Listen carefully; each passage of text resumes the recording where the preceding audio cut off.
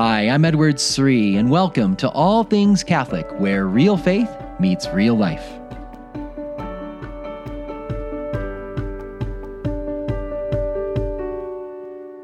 Do you want to be healed? That's the question Jesus once asked a paralyzed man in Jerusalem in the Gospel of John, chapter 5. Do you want to be healed? I mean, just picture that scene. I mean, here's this guy. He's paralyzed for many, many years, suffering so much. And Jesus asks him, hey, do you want to be healed? Well, of course he does. Why does Jesus ask that question? I think those words through Scripture come to us today, and he asks us the same question. Do you want to be healed? I think he asks us that because part of us, maybe we don't want to be healed. Healed of our sins, healed of our weaknesses. A part of us likes our sins. Do you ever have this experience? Maybe, for example, you're watching a show on Netflix. There's a certain series you like, but deep down you know you probably shouldn't be watching this show. This isn't the kind of show you'd watch if Jesus was over for dinner. You might just be like, and you kind of been rationalizing it, and deep down you know, as a Christian, I probably shouldn't have these images in my head all the time, but you don't want to give it up, or maybe there's a certain way you're treating someone, and you're holding this resentment, and you don't want to forgive them, and you've got this harbored resentment against this person because of something they did to you a long time ago. And you don't want to give it up, but you're afraid. Do you want to be healed? Jesus asks. And a part of you says, yeah, I want to be free of this. But another part of you says, no, I like having this control over this person and still being resentful against them. I don't want to forgive them, Do you want to be healed? Maybe Jesus is asking you to spend more time with him in prayer, and you're afraid to give up your time and your freedom. And, you don't want to have consistent daily prayer life as much as Jesus wants. You'll just say a few prayers here and there. Do you want to be healed? He asks. There are many things that we have in life that we're afraid of really following Jesus to the full. Maybe you have some plan in your life. You want this relationship just to work out. I've got to have this relationship to be happy, or I need this promotion. I need this title, or I need to live in this city, or I need to run this thing at the parish and be the one in charge, or I need to do the retreat this way. And we cling on to our plan. And maybe Jesus is asking us to just surrender our plan to follow his plan, and we're scared. We don't want to do it. Do you want to be healed of that? Jesus asks, and a part of us is like, I don't know. I just really want this. I want this to work out. I want my plan to work out. I don't want to give it up. There are many reasons why Jesus may ask that question, do you want to be healed? But for those that do want to be healed, they want to be healed of their attachments, healed of their sins, their weaknesses at the deepest level. If they long to be healed at that deepest level, they need the church.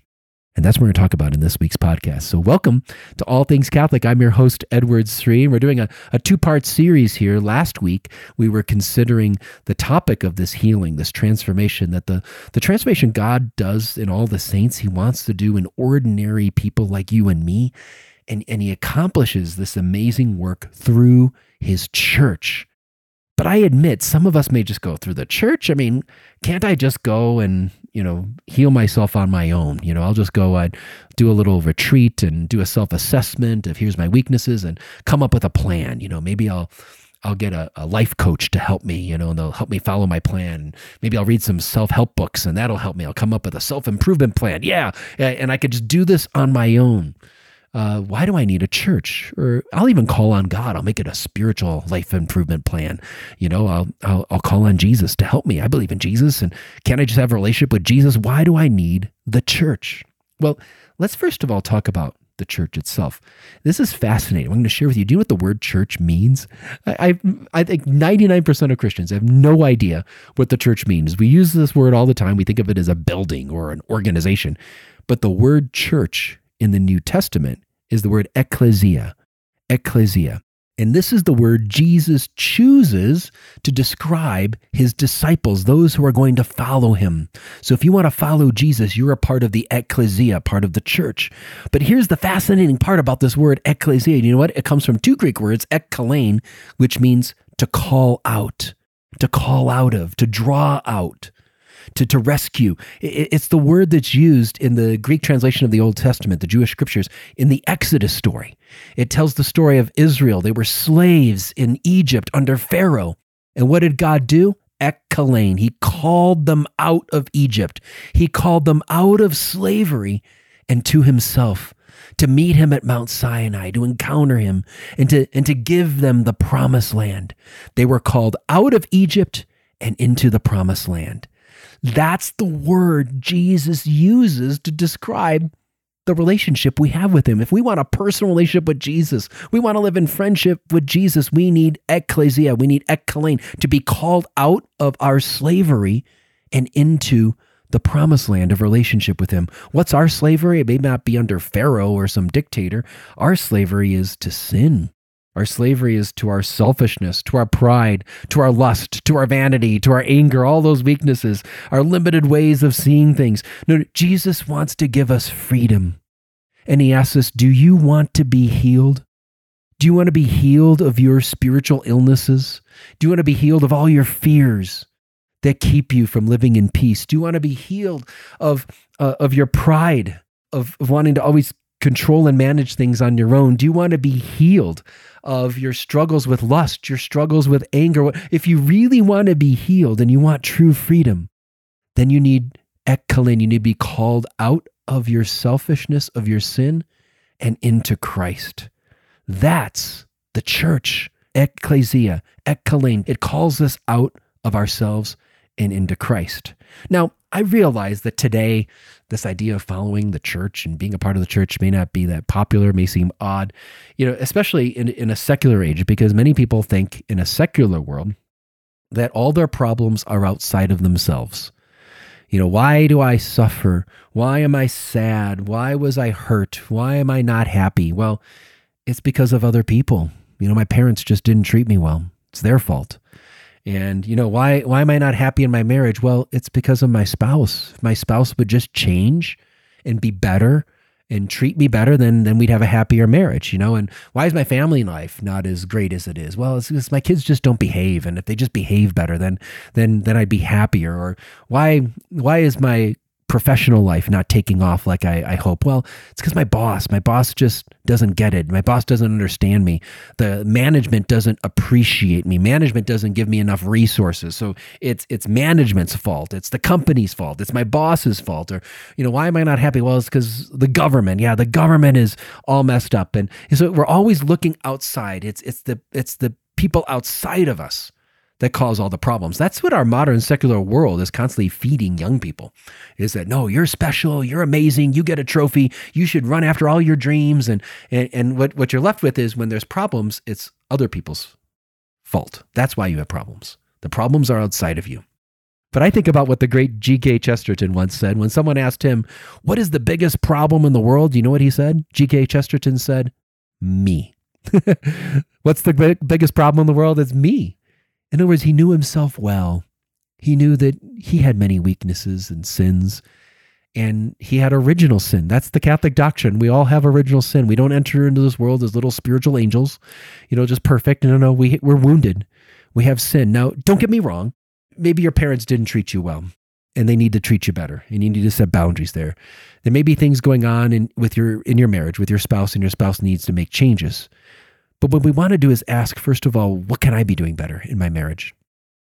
How can I be a better parent and form my kids well in discipline and virtue?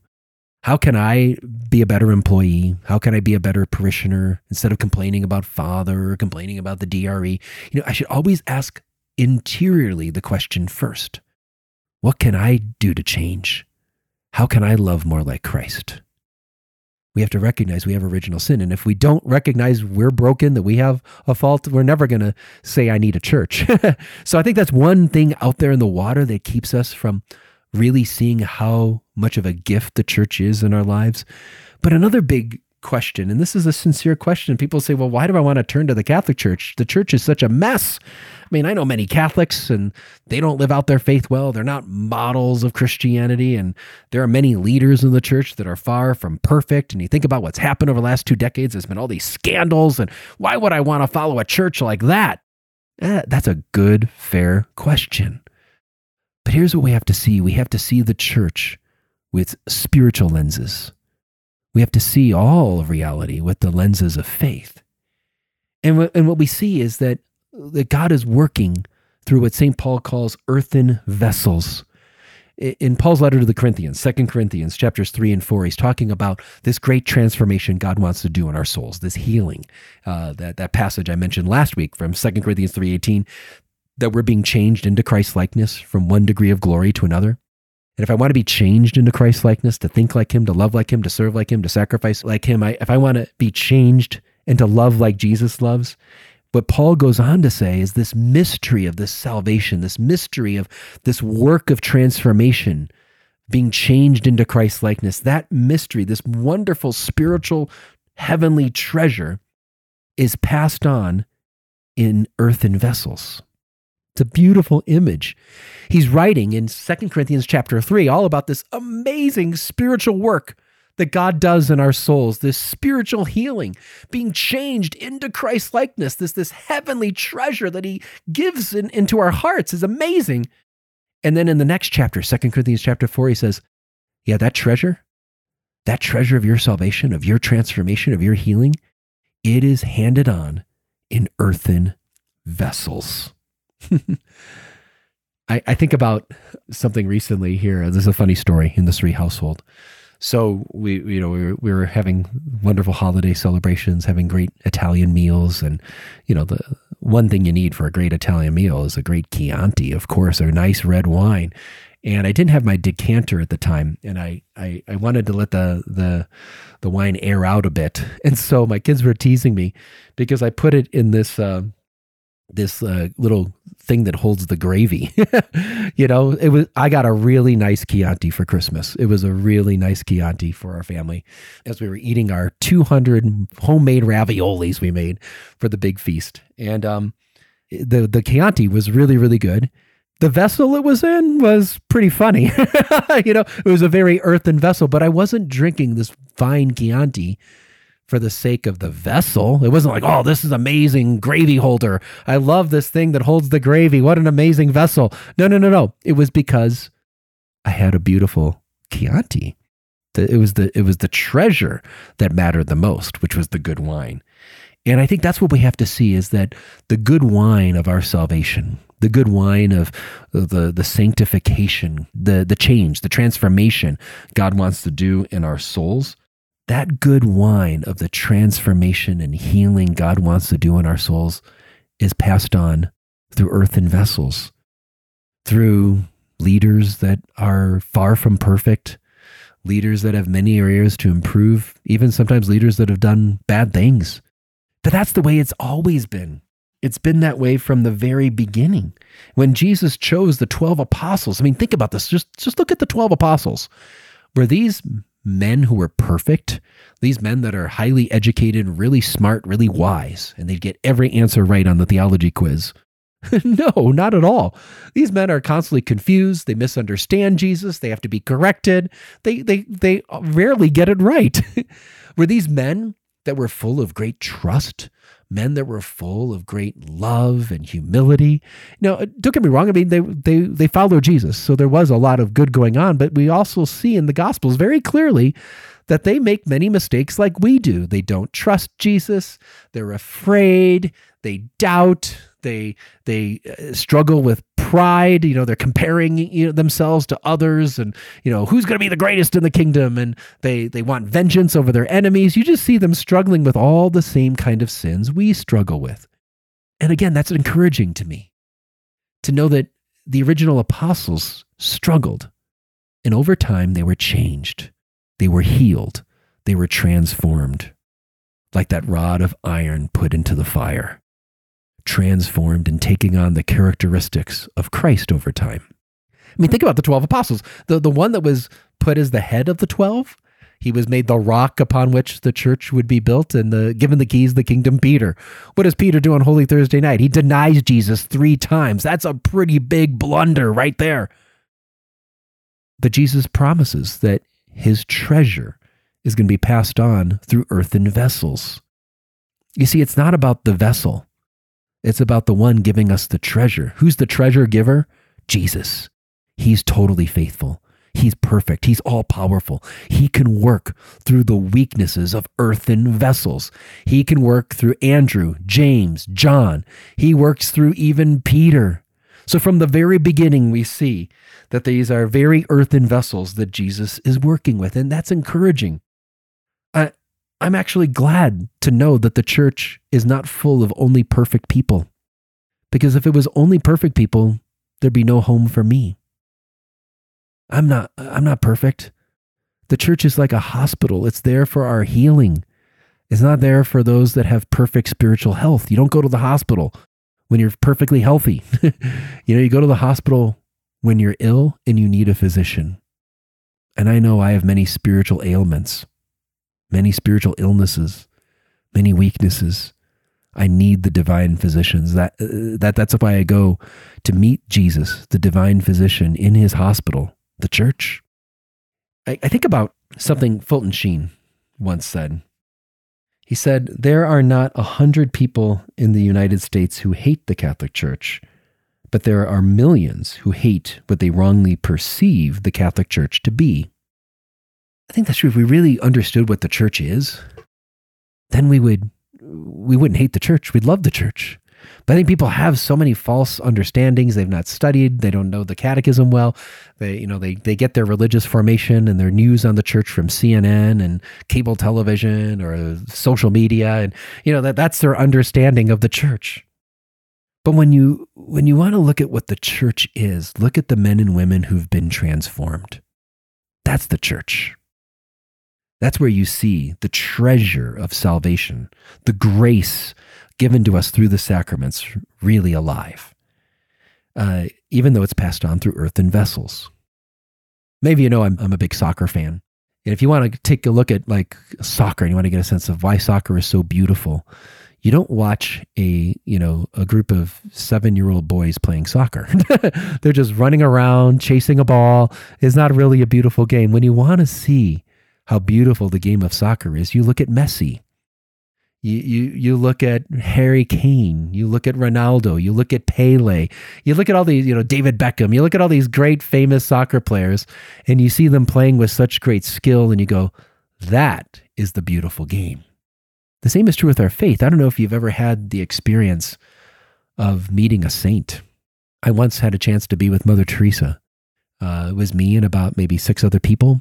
And I was with her for about an hour, 90 minutes. And it was very moving. I really had a sense I was in the presence of someone that was very close to God. Someone who is free from worry, free from selfishness, from pride, just fully living for God and living for others. And that's moving. It's inspiring to be in the presence of a holy person.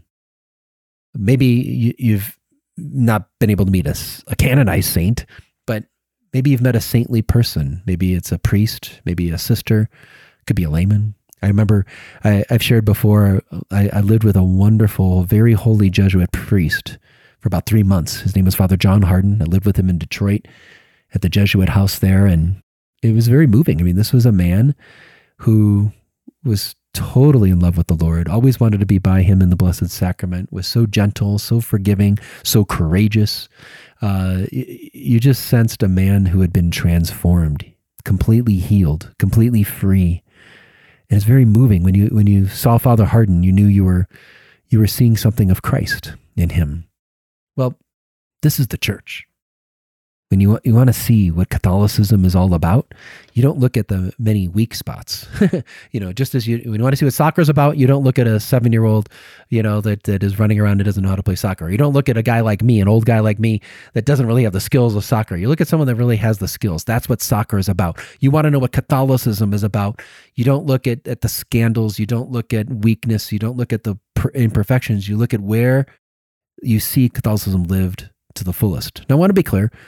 We're not ignoring the scandals. We're not ignoring the many faults in the church. Every person's going to go before the judgment seat of God. And even here on this earth, we need to fix those problems, address them, of course. But if I want to get to the heart of Catholicism, I look at the saints. But there's another question that may come up. Some people in our modern era, they say things like this: hey, I'm spiritual, but I'm not religious. I don't really need a church. I don't need a religious organization. I have spiritual values. I believe in God. I want to be a good person, but I don't really need the church. And here's the problem. I think the challenge of this approach is that in the end, if I'm spiritual, but I'm not religious, I'm not a part of the church, what I end up doing is making God in my own image. In other words, I'm inventing my own religion. I'm tailoring a spirituality, a certain moral standard that suits my lifestyle, and it is going to be very comfortable for me. And I want to share with you something I wrote a number of years ago. I think I've quoted this on the show before. It comes from my book called Love Unveiled, The Catholic Faith Explained. And it's a walk through the Catholic faith, addressing all the common questions people have in our modern era. And I point out that this idea of being spiritual but not religious would be a very appealing option for someone who still wants to have some sense of God in his life, but who wants to keep God at arm's reach and still do his own thing. I think that's true, right? It's like somebody may just not want to reject God, so I want to keep God somewhat in my life because I deep down know there is a God, but I don't want that God too close. I want to still just do my own thing. So being spiritual but not religious, that's very convenient if I have that mentality. I go on to write, in such a case, it's easier to create my own religious and moral values that are comfortable for me, than it is to accept the revelation of Jesus Christ and the teaching of a church that calls me to ongoing conversion. Because that's what the church does. The church is constantly holding up for us. This is what holiness is. This is what truth is. This is what goodness is. This is how you care for the poor. This is how you live marriage. The church is constantly holding up virtue, holiness, the saints, and it challenges us. It inspires us to go, oh, I got to change.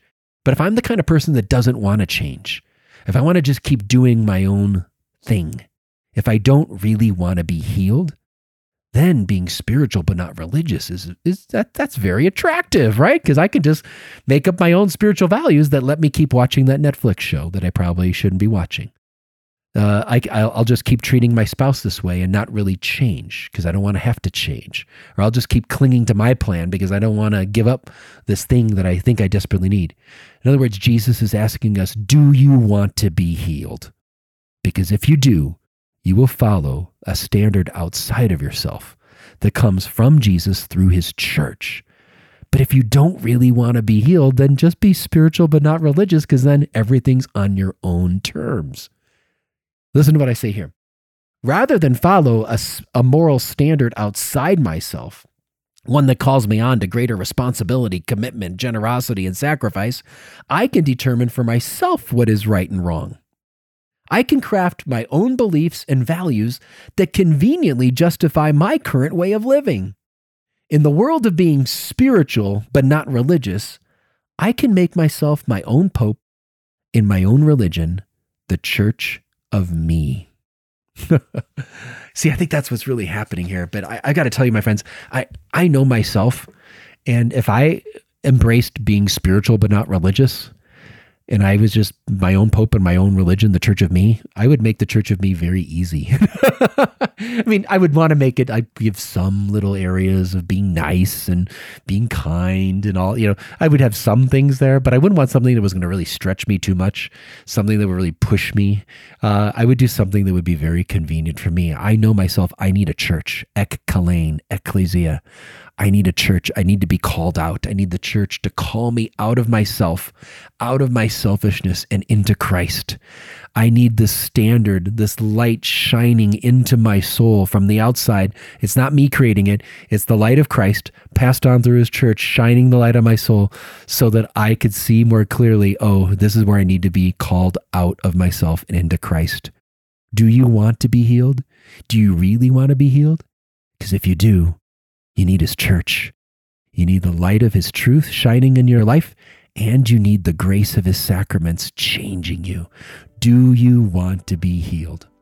Thanks so much for listening, my friends. If you have any questions on this topic or anything else, you can always reach me on Facebook, Instagram, or Twitter. And you can also find me on my website at edwardsri.com. That's edwardsri.com. God bless.